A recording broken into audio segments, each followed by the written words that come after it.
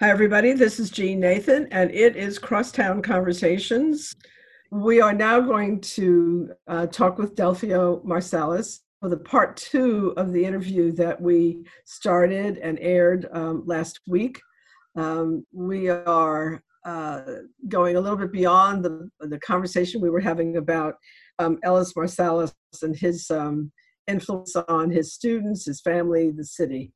And Mhm. now I really wanted to talk with you, Delphio, about what's happening now on two levels. Kind of in general, how the music scene, in a very broadly stated way, is shaping up pre-COVID. And then let's talk about how you view this crisis that we're in, health crisis right now, and how it's affecting us and how it's obviously very damaging for individuals, and yet has maybe some possibilities that would be important for us. Tell me about you chose to stay in New Orleans. You've got at least one. I don't know where Bradford is these days, but you have at least one brother who's chose to head off to Yankee Land, and he's up there in New York. Why did you choose to stay, and how do you feel about how the music scene has been shaping up here? Well, initially I came back to New Orleans chasing a girl, and that Of course, that was everybody does, girl or that's how. boy. Yeah, it was. I couldn't at the time. I didn't find a place in New York City that I liked Hmm. and could afford. So I said, "Well, I'm gonna come back home for a little while," and then I got down here, and I'm like, "Man, this is the place. It's the place to be." Right. And a lot has happened since then. We're talking the early '90s, Yeah. but New Orleans is a survival city. And that's why I say, like, jazz is a survival music. There's a reason why it was birthed in New Orleans. And we become, the city becomes what it needs to be.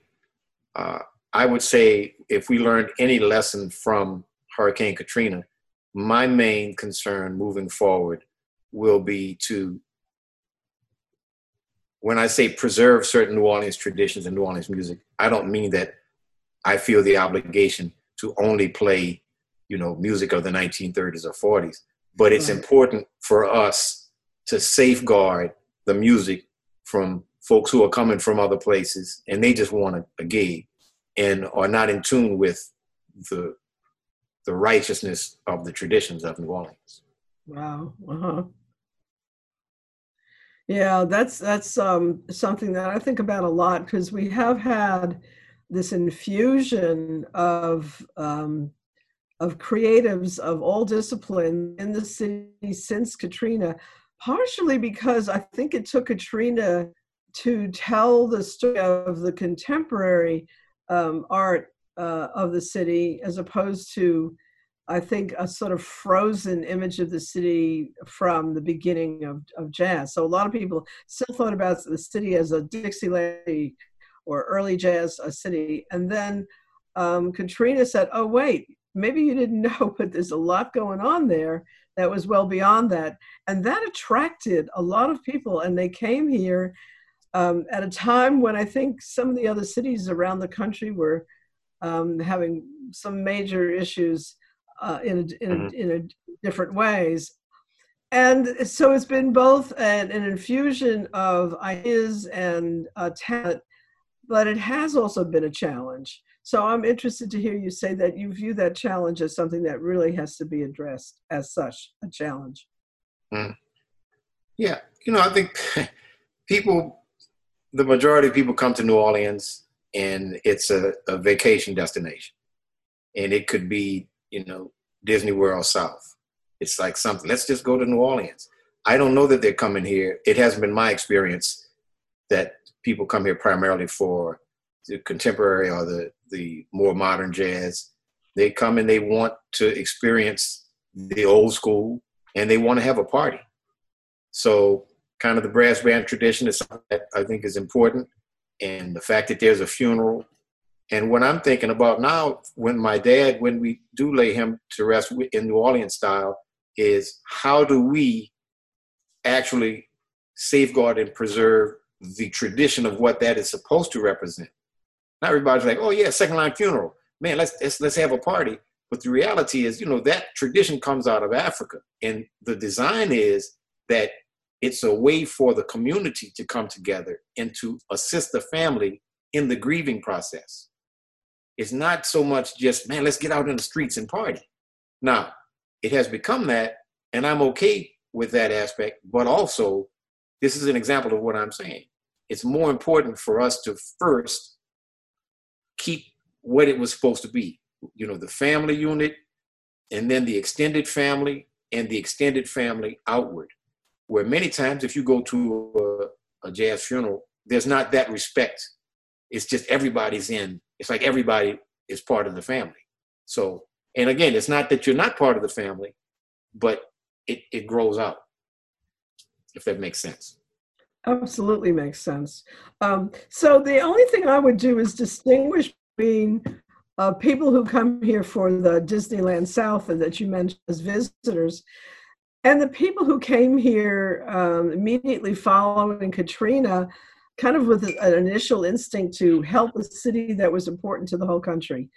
And then those who stayed because they began to see how they could be a part of that culture and wanted to be here and to develop their work. So one of the events my organization, we did a thing called the Meeting of the Courts, but it wasn't Rex and Comus. It was Baby Dolls and the Men of Labor and other marching groups with some of these new Chewbacca's and Teat Rex, the newer organizations. It was kind of let's talk to each other and see how these new folk influencing the community.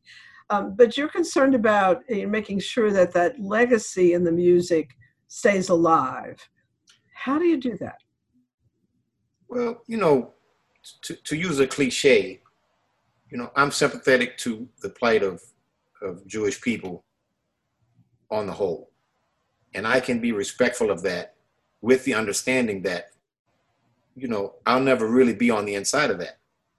I can assist, I can help out, I can provide commentary, but with that understanding. And it's okay with me. Just as if it's, women's rights or whatever situations are.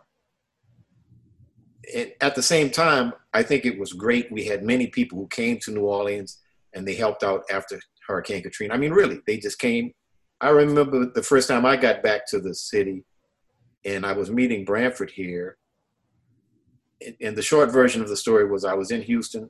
This was probably 2 or 3 days after the storm hit. I think, did the storm hit on a Monday? So Sunday night, Monday, yeah. Yeah, so this would have been Wednesday, Thursday, Friday. At any rate, I meet him at somewhere in Mississippi. Must have been Jackson. And we drive, and it's like, huh? That's where I went. Yeah, so it landed in Jackson, and we're driving through, it's midnight, 1 a.m. And man, there were fire trucks and ambulances from places that I hadn't even heard of. It was written on the side of the truck, these really small, remote places, and everybody was coming. It was really kind of eerie because it was really, really quiet, and everybody was headed to New Orleans to help out. I think that was a great time, and that was a great thing.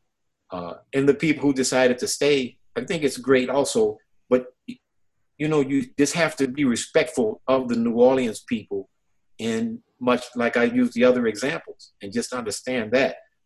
For me, the main thing is that we, the musicians, if what we feel is important to preserve, we have to make a concentrated effort. Like just for example, the second line funeral, where there's a traditional way that it was done, where you play certain songs and that pays respect not only to the family, but to the deceased. Yeah. And you're honoring that person. And then after a certain period of time, then you go into the second line. Gradually, you go into the celebratory type of posture. And that's the idea that you're celebrating this person's spirit is going on to a better place. now sometimes the second line parade is just, you go straight into the party aspect. Mm. So it's important, for me at this point to get together with people like Herlin Riley and Dr. Michael White and talk about, man, what are these elements that are really important that we need to make sure that these youngsters know? Because it's more important for them to know the proper way. Now, if they still decide they're going to do it their own way, we have to respect that.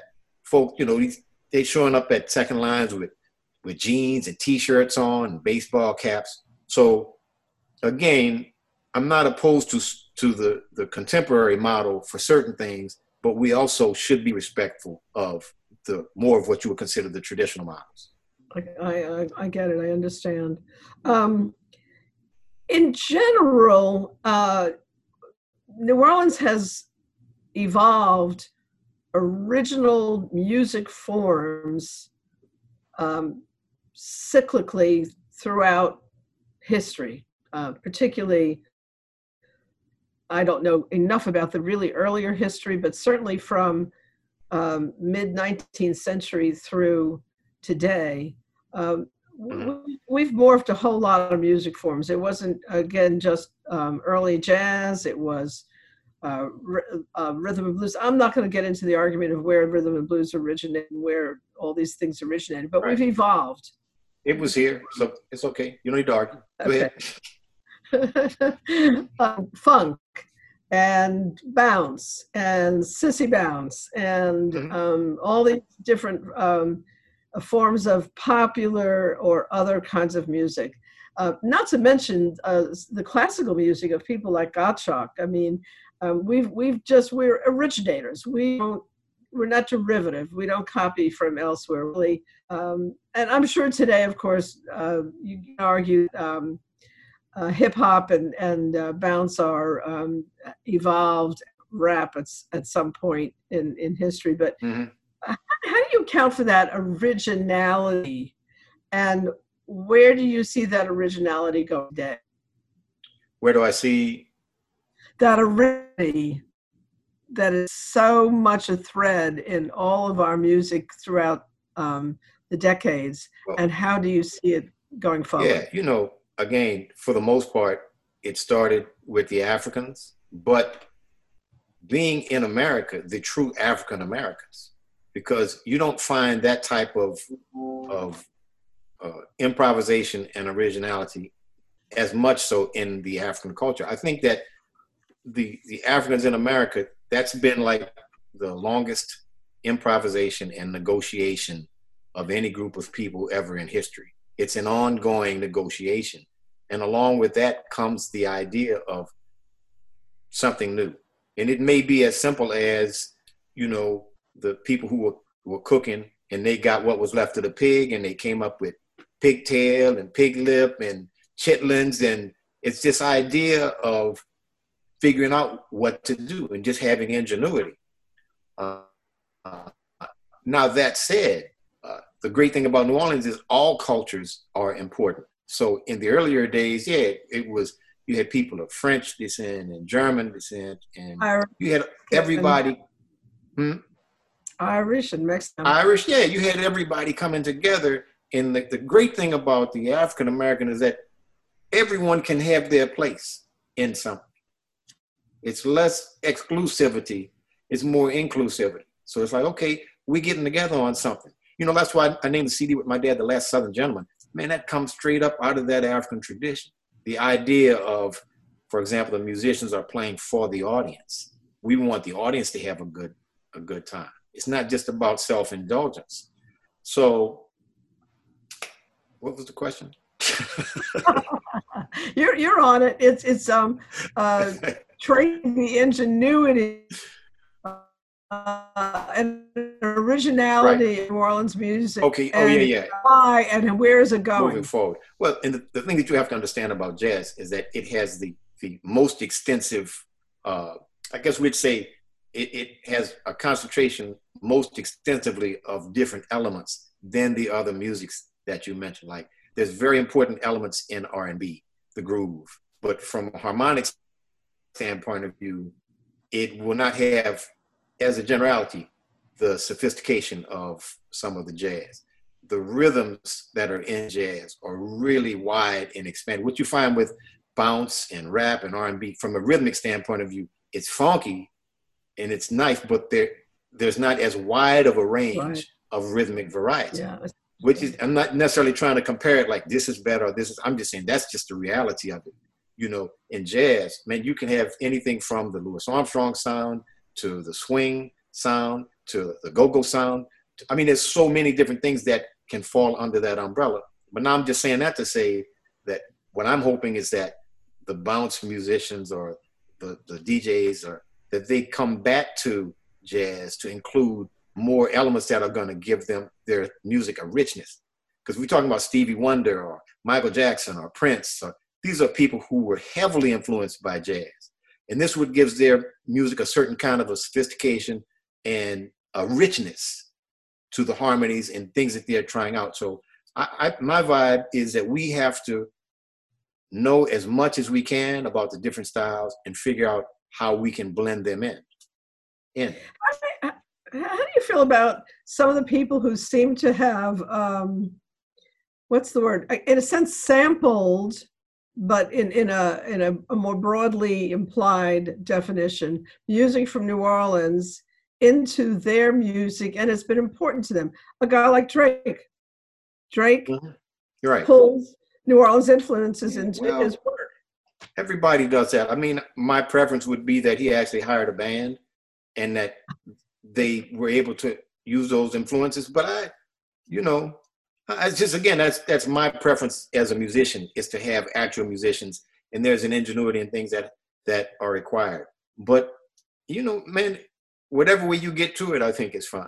So if he's crediting the New Orleans musicians, and if this somehow, there's the whole thing, a lot of times people say, well, man, I got into jazz because of, I heard a rap group and they were sampling jazz. Okay, if that actually happens, cool. I'm cool with that. I think that the more important thing, if you're sampling someone's music, is to try to give them as much credit as possible. A better thing would be to hire musicians and say, man, damn, I dig this sound, and how do we recreate, like how can we use that to give our music a freshness?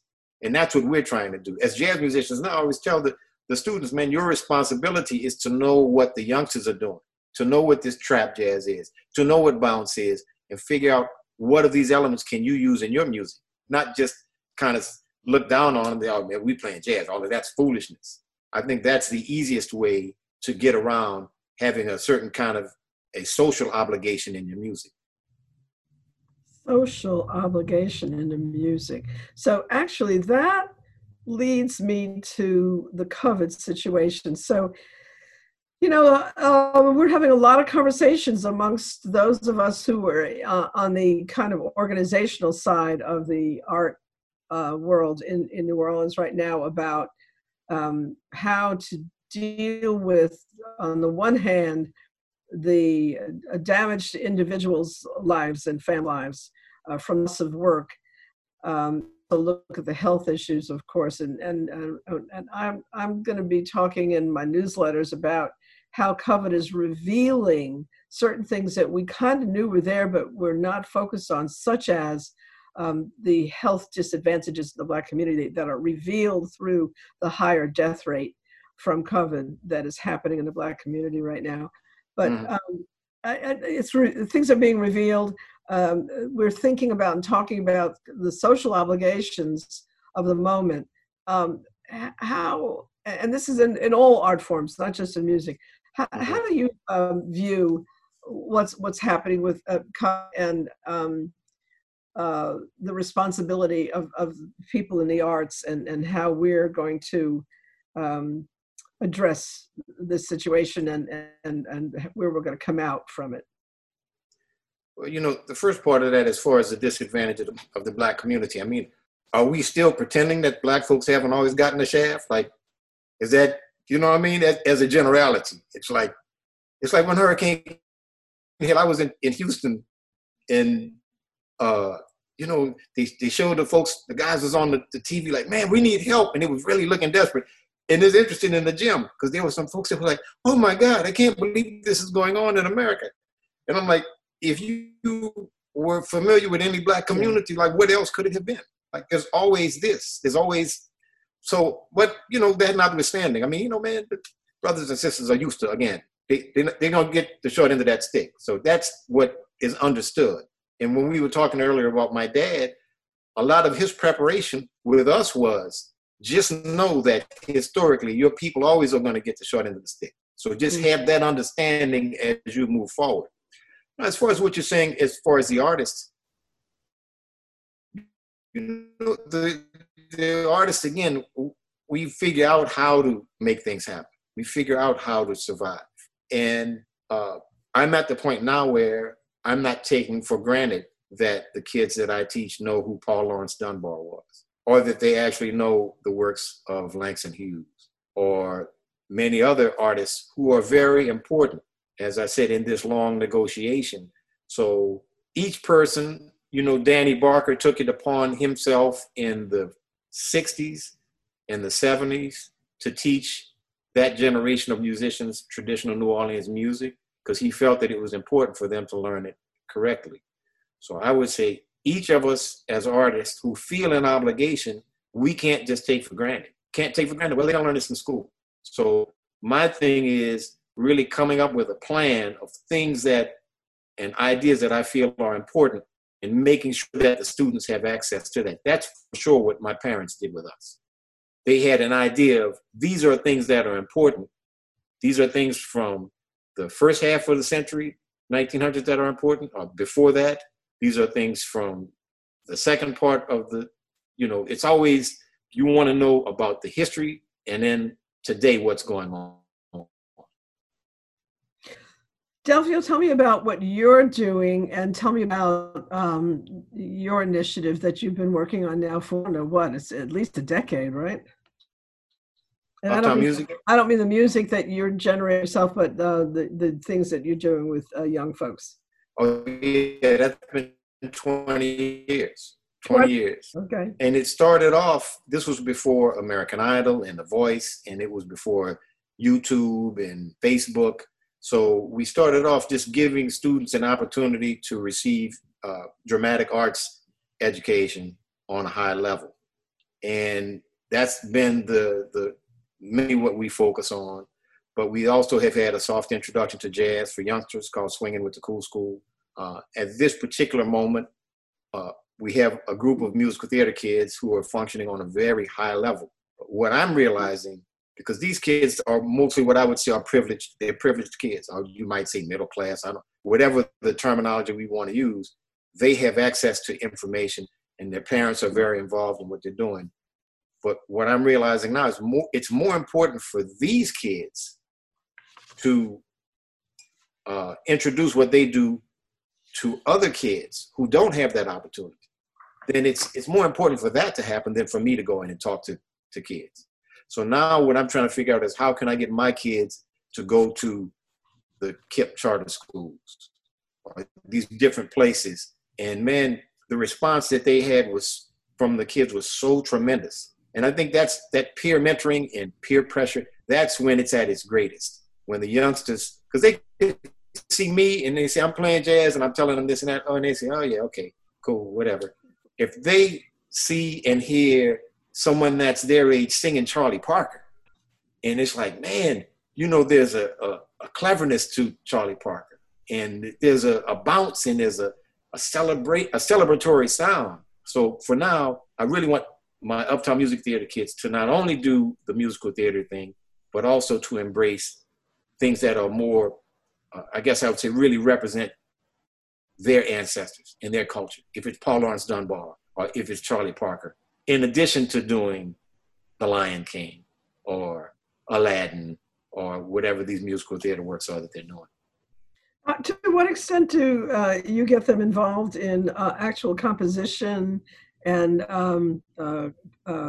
creating new music? No, can't do it all. So that's not our focus. Okay. That's high level. That would come from them working on the music that they are learning. Right. We have a couple of students, one student in particular, and she had her own band when she was 12. So Oh yeah, Who's we that? encourage. Who's that? Who's that? Her name is Reagan Peters Roussel, but Uh-huh. she's been in the program since she was 6 or 7. But Wow. I met her. She may have even had a band then when she was 8. I think she might be 16 now. Uh, Oh. but we have other students too, through Mhm. the years. Sydney, man, these names are not, but there was a young lady named Sydney, and she had written a number of plays and a number of short stories. So we encourage that creativity, but it's just we don't have the bandwidth or the amount of hours with the kids to cover everything. So, Right. My vibe with them is, man, know as much about, because, a lot of times the struggle that Black folk have, the struggle we have with our history is that, you read the slave narratives or something that's told in the old dialect, and it's almost borderline an embarrassment. Like, man, these people, they didn't know the language or they didn't speak this. It's difficult sometimes to understand what they're saying. But I'm telling these kids, my position is that know this information from a position of strength. Know it from a position that your ancestors had the most stringent job as negotiators, not only for their lives, but to keep things that were important to them. I mean, that's such an incredible negotiation, man. It's like, man, really, like on a real level. So to me, it's important. W.B. Du Bois said the talented 10th, and the idea was that the 10% of the Black community that have education and have access to information have an obligation to the other 90%. His position may have been a little more. Well, would that basic paradigm were true in our thinking in America today about society in general, not just in the Black community, but altogether. Would that the 1% had a little bit better appreciation of the importance of investing in the 90%, so that we were a more unified nation? Actually, I'm probably totally a utopian optimist in thinking that maybe out of this COVID experience, because this thing has, as they say, no borders, no recognition of one over the other. It's totally random in its impact. Maybe we might move the needle on this horrible partisan divide. My husband takes to calling this the second Civil War, or actually the continuation of the Civil War that never really ended. Exactly. That's beautiful. Because Branford always said, man, I'm realizing now that some of these folks in the South still think that the Confederates could pull this thing off. Exactly. That man, it ain't over yet. Some of these guys are really, that's still what they're into. They are into the dominance, basically white supremacy. There is no doubt about it. You look at it, you remember what was going on with the law. Tannen calls it the lost cause. It's still going. It's still and you got a guy like Trump who believes in nothing. I always cringe when people say, "Oh, the president thinks," and I'm saying, "I'm sorry, no, the president doesn't think that. He just says that because that's the way he locks in people who, unfortunately," and I attribute a lot of this to the poor education that so many people have had. Yes, there is just plain cold old-time racism out there, but there's also a very difficult era that we're going through economically, where we're in an economic revolution. We were in an industrial revolution some years ago. Now we're in a technical revolution, and people are not acknowledging that we have to adjust to it and make sure people have a place. And if they don't have a plan, they're going to make a place all right in your lives, and you ain't going to like it. So right. I'm very concerned about really trying to understand what some of the really corrupt, is just no other word for it, cynical, corrupt leaders in this country are doing in that old thinking of getting and keeping power. It's as simple as that. And Trump is at the top of that pile of terrible stuff. So, however, again, coming out of this, where you see us coming out of this particular moment with this terrible pandemic. Is there going to be a value in it? Again, when we came out of Katrina, of course, we thought they changed permanently. They didn't. We, fell back on. How do you see? What are the possibilities? What are you hoping for? Where's your optimism? Well, the first thing is this is the first time in history where the entire world, or the majority of the world, has had to come together and work together for something like this. I mean, that's the first part. But there is always strength. So like they say, what doesn't kill you makes you stronger. So for those of us who will be stronger, I would imagine, hopefully physically, but more importantly, mentally, in our understanding of what's really important out here. And that's it is tough with the leadership that we have right now. When George Bush was in office and the decision was made to go fight these wars in Afghanistan and in Iraq, there was the belief that there was no concern it was unnecessary. So all these years later, the thousands of lives that had been lost from that, it's kind of still there was the feeling that this was more of a political move being made that was not necessary. When we look at this pandemic, man, in America, the fact that we could have been in front of it, were it not for the fact that the pandemic task force was abolished for no apparent reason. It's just, if we're going to spend money on something instead of military and, these various bailouts of bigger companies, that should be at the top of the list. But I'm just saying all that to say that, yes, we can look back at this and say, man, so much of this can be avoided, could have been avoided. And yes, I believe that my father, for example, was taken before his time. I don't know if it was 2 months, 3 months, 6 months, 2 years, but many people that we're losing, we could have avoided this. So hopefully in our approach in the future, we have more of a love and respect for all humanity and try to do things that are actually going to help everyone. But we have to get to the understanding that the real democracy, that everyone benefits. I can't tell you how much talking with you has been a reverberation of your dad for me. That was another thing about him, in addition to his honesty and toughness. He also had a very broad vision, and talking to him was always a learning experience, as has this conversation with you been. Delfeayo, I so much appreciate your thinking and the conversation we've had. And this was part 2, but I'm looking forward now to the part 3s, 4s, and 5s, and sure we're gonna talk some more. And anytime you have something going on and you want to call attention to it, you give me a call. And we'll talk about whatever it is you want to talk about, and then we'll talk about everything else. Okay, that's a deal.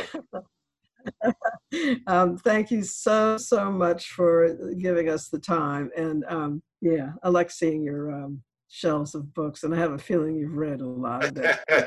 They're not just props. CDs are over here, so I got to reorganize just to get to those. Okay. All right, catch you later.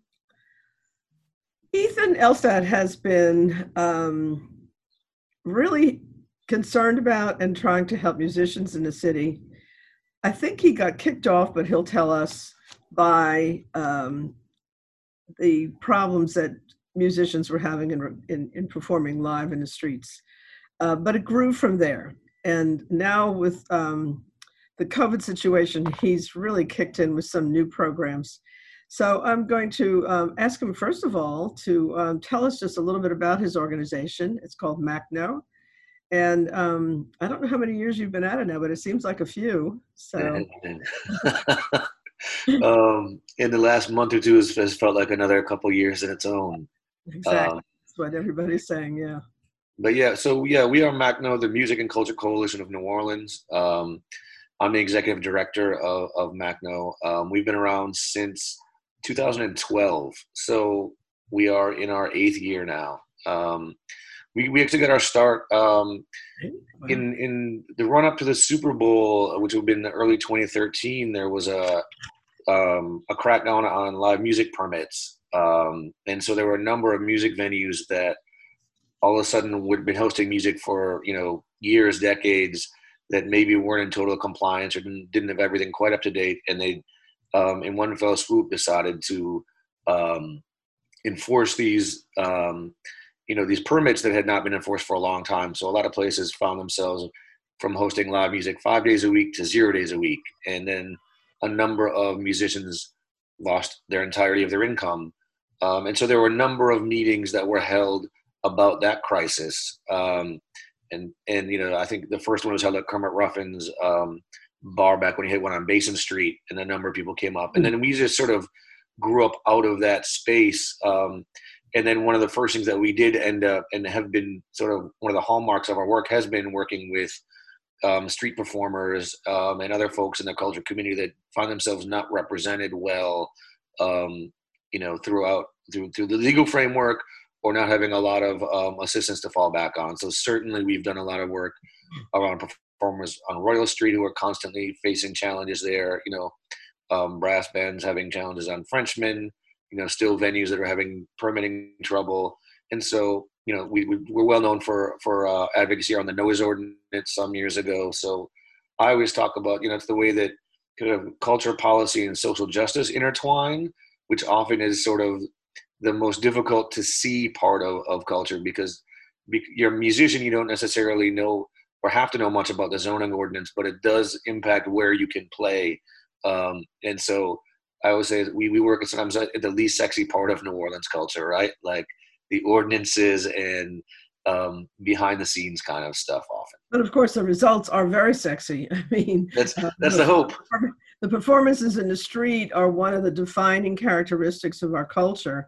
And I think that's also why you've taken it so seriously. I mean, it's hard to have a conversation about almost anything in New Orleans that doesn't lead to a statement about how important the culture of our city is to who we are and what our opportunities economically and culturally are going forward in the future. So I totally recognize the importance of what you do. And of course, of late, we have a whole different situation. And it's actually an interesting question that I wasn't thinking of asking ahead of time, because I really just want to hear about the programs that you have launched to try to help musicians and artists. But in a way, you would think that performances in the street right now are, one of the least problematic performances in terms of the issue of social distancing. So if your musicians are moving through the streets and not, huddled in one place with the crowd around them, theoretically, if that process is respected, they could continue to perform. I assume this is something you've been addressing. Yeah, I think I think as we move forward, as this situation sort of unfolds, I think it'll be interesting to see how we can sort of really work around that. I think the challenge is there's nobody in the French Quarter to play to really right now. I think there's no visitors, which is a big component of that.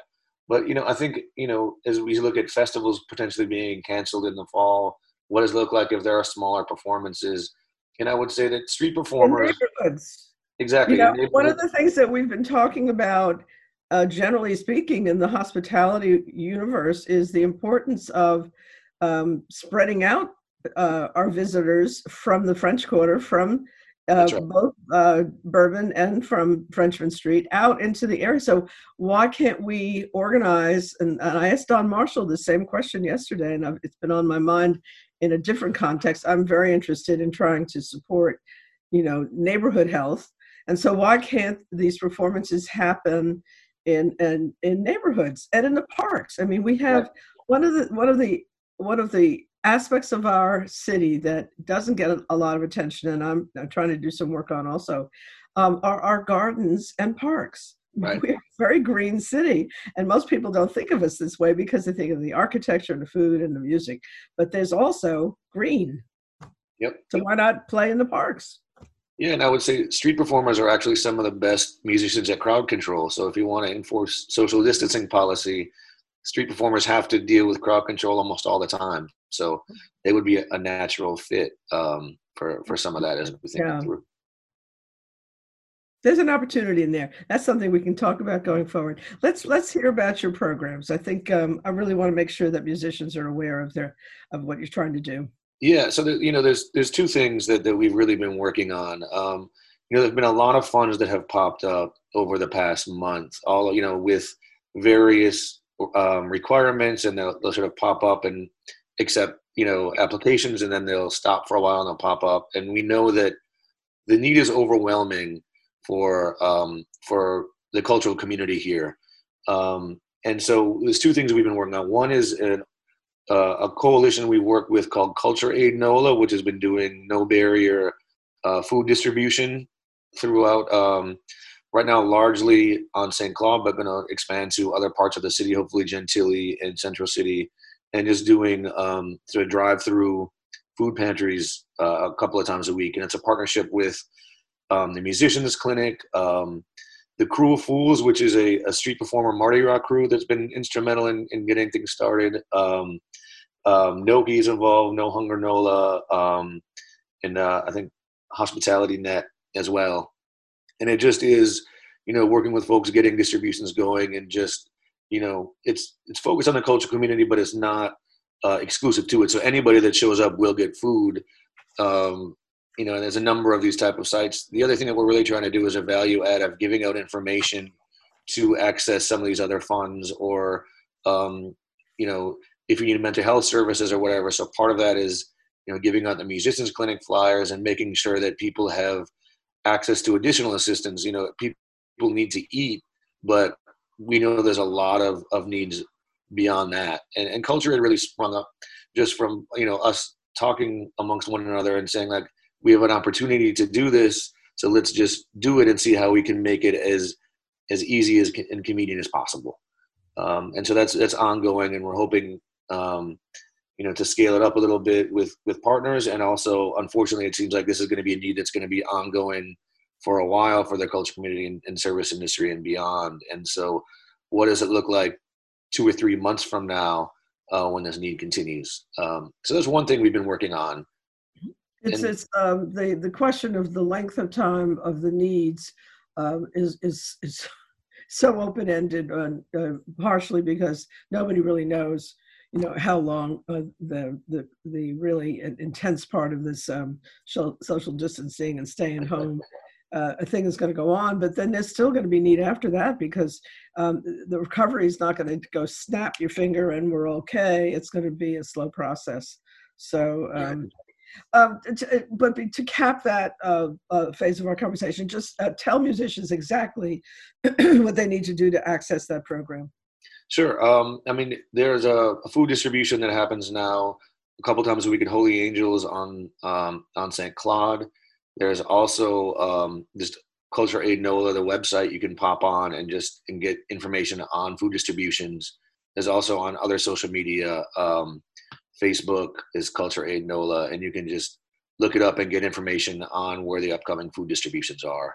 And then, we are also on social media, Music Culture Coalition. We are at Music Culture 504 on Twitter, Matno page. That a little slower so people can catch it. Music Culture 504. Yep, at Music Culture 504 on Twitter, and Matno page on Facebook. And we'll keep posting about that as well. And Macno has 2 C's, everybody. Yep, MACCNO. Thank you. So that's one of the programs we're doing that has the most sort of immediate impact. And then the second piece that we're going to be launching, I think by the time this airs, maybe the following week, is this is going to air this Friday. This Friday. So yes. Just so you know, yeah. You're on the same show with Delphio Marsalis and another organization that's out there trying to help make things happen. And so what we're doing is, and we talked about all these other funds, and knowing that no matter what happens, there's always going to be a need. But also some people have challenges accessing some of these funds because of restrictions. Often you have to live in Orleans Parish. A lot of gigging musicians and others may not live in Orleans Parish but gig here. You often have to be online to do the applications, or maybe you just don't quite fit into the parameters of the applications. And so what we're doing is we're doing a small grant program via referral. These are mini grants, $250, that are open to members of the cultural community and defined loosely, because we know that in New Orleans, culture doesn't always fit a strong definition, and many people are involved in different ways. And so you have people like street performers who are, great musicians, but often not in a formal structure, that often can't access aid. So people like street musicians, maybe vendors, folks that are involved in the culture, but maybe not in a way you can say, oh, I play, the tuba in this band, but rather, I'm a part of the second line community, and I do this, I hold the ropes, I'm a vendor, etc. And so how do we make sure that we can get aid to those folks, and particularly to elders? We're really focusing on, in this process, people 70 and over that may have otherwise not been able to access assistance. So elders within the cultural community that have a very important role that may be struggling to get aid. We're going to be having a small open call, and that'll be again posted on our website, which is maccno.com. When it's open, we'll also have it on our social media. But what's, I think, unique about our program is we're also really working a lot on referrals, because we know that the culture community here really works on word of mouth, and everyone knows somebody who probably needs some help. And so how do we get to the back of that chain and say, all right, let's get in touch with this person and make sure that they have access to this, and we can work with them directly. That's incredible. And so how long do you have enough? How long will your money last with that program? And I assume that you're in the business of trying to find other funding. So maybe also in our audience, we have a very diverse audience. Maybe there's somebody out there who would like to help you. So that's great. So right now we've got about $250 mini grants we're going to give out in the initial round, and then we're going to be looking for funding to expand it out. And again, it's open. We're going to also be working to distribute money, via Cash App, via PayPal, if we need to by check. But how do we also get that fund transfer as quickly as possible, in a no-touch way, so that the turnaround will be quick? The intake process will be largely over the phone. So if you call us and reach out, we will give you a call back and take the intake process and get the information to make sure that you qualify. And then the final piece again is, how can we work with folks to make sure they get in touch with additional services? Because if you haven't been able to access some of these funds, there may be a reason, like you didn't know about tax information, you had to work your taxes out. We can point people in the direction to get assistance with that, or maybe you need someone to just sit and type the information in on the online form because you don't have internet access. So how do we also eliminate some of those barriers? Because $250 is important. It's groceries, it's bills, but it's certainly not enough. So we know that people are going to need access to additional services, so that we're working in that component as well. So that's something that it may have been you, or maybe it was Gene Maneri at the Ella Project, who's also going to be on the show, or someone else who was talking about the fact that people who didn't have internet, Wi-Fi at home, have been going to the public library, which is closed. Right. So what are the options for folks to access internet? Is that something that you or somebody else is working on, trying to figure out how to get more access distributed around the city? I mean, I think so. I think that's probably a little bit out of what we can accomplish, but I think it's one of the pieces that I think is important as we move forward, not just us, but collectively as, I guess, for lack of a term, cultural serving organizations, is to find these gaps of service and sort of pressure the city or other actors to be able to step up and do some of this stuff. We see on the ground where the gaps are. And so we need to work together with people that can fill those gaps. I know the Ella Project and Gene actually were people we talked to and have been stepping up to provide some folks with some tax assistance, right? Yeah. And that was again. And right now they're working on helping people get access to all these funding programs that come down the pipe that are complicated. I can't even follow all of and there's so many, and they pop up and pop down. They pop up and they pop down, and they require form filling, and form filling is something that I don't care what your educational background is hard to buckle down and do. So I'm concerned about people being able to really access what's there for them, much less what's not there. So I'm going to want to check back in with you very soon on as you go forward with this and with other things. That we're going to run out of time shortly. So let me just ask you to highlight a way that musicians and other, as you said, vendors and people who are part of the cultural landscape out there, especially in the streets.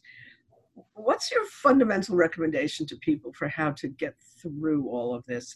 And then there's so much that talk now about the psychological impact. And I saw a story just recently about those who have had the virus. The recovery is much more complicated and lingering than a lot of people are talking about. So folks are going through both physical and psychological issues as they come out of the virus, and not to mention family and other people around them. So, do you have a sense of how to have people think about the situation and approach finding the help they need?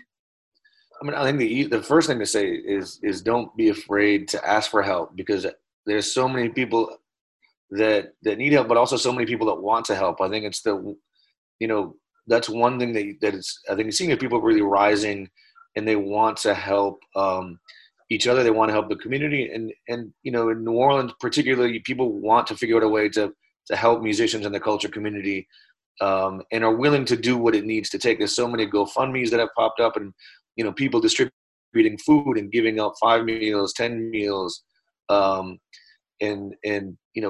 reach out, I think is one thing. And, if people want to reach out to us, the easiest way is if you have access to email. Our email is mailings@maccno.com.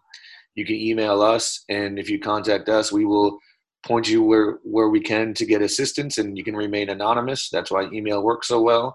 We won't give your information unless you want to. We're happy to connect you with whoever it would. And if you don't want to reach out to us, reach out to someone, because there is a community here in New Orleans that is linked, and people are helping each other. That's how we get through these things. And I think have in the past and will in the future is through helping each other, to make sure that we get through it, the culture gets through it, the city gets through it. That's where the strength is. Maybe in a better place. We always hope that these crises will lead to, it certainly has revealed, this particular crisis has revealed things that many people knew but were not paying attention to, such as the higher level of health issues that have led to higher death rates in the minority communities, and also the connection. I don't know if you caught this, Ethan, but this is very important. The connection between pollution and death rates. Did you see that? 15% higher death rates in areas that have high pollution. And I think that plus some of the work that's just coming around now in the state, dealing with the pollution from the petrochemical industry, this is going to be another factor that will lace in with what we're trying to do for the cultural community that could turn out to be very interesting, because we need to have people respect the creative industries and culture as an important part of our economic future. We're out of time. I'm sorry. No problem. I wanted to add that. And I look forward to talking with you further. And don't forget to send me something that we can put on our newsletter. And for those of you who don't get the newsletter, I really wish you would. Literally, just call 218-4807 and ask to be put on the mailing list, because there's a lot of the kind of information that Ethan has been talking about winds up in our newsletters too, and then that's something you can hold on to. Ethan, thank you for what you're doing. Thank you for having me, and we will talk soon. This has been Crosstown Conversations. This is Jean Nathan on WBOK, What People Are Talking About.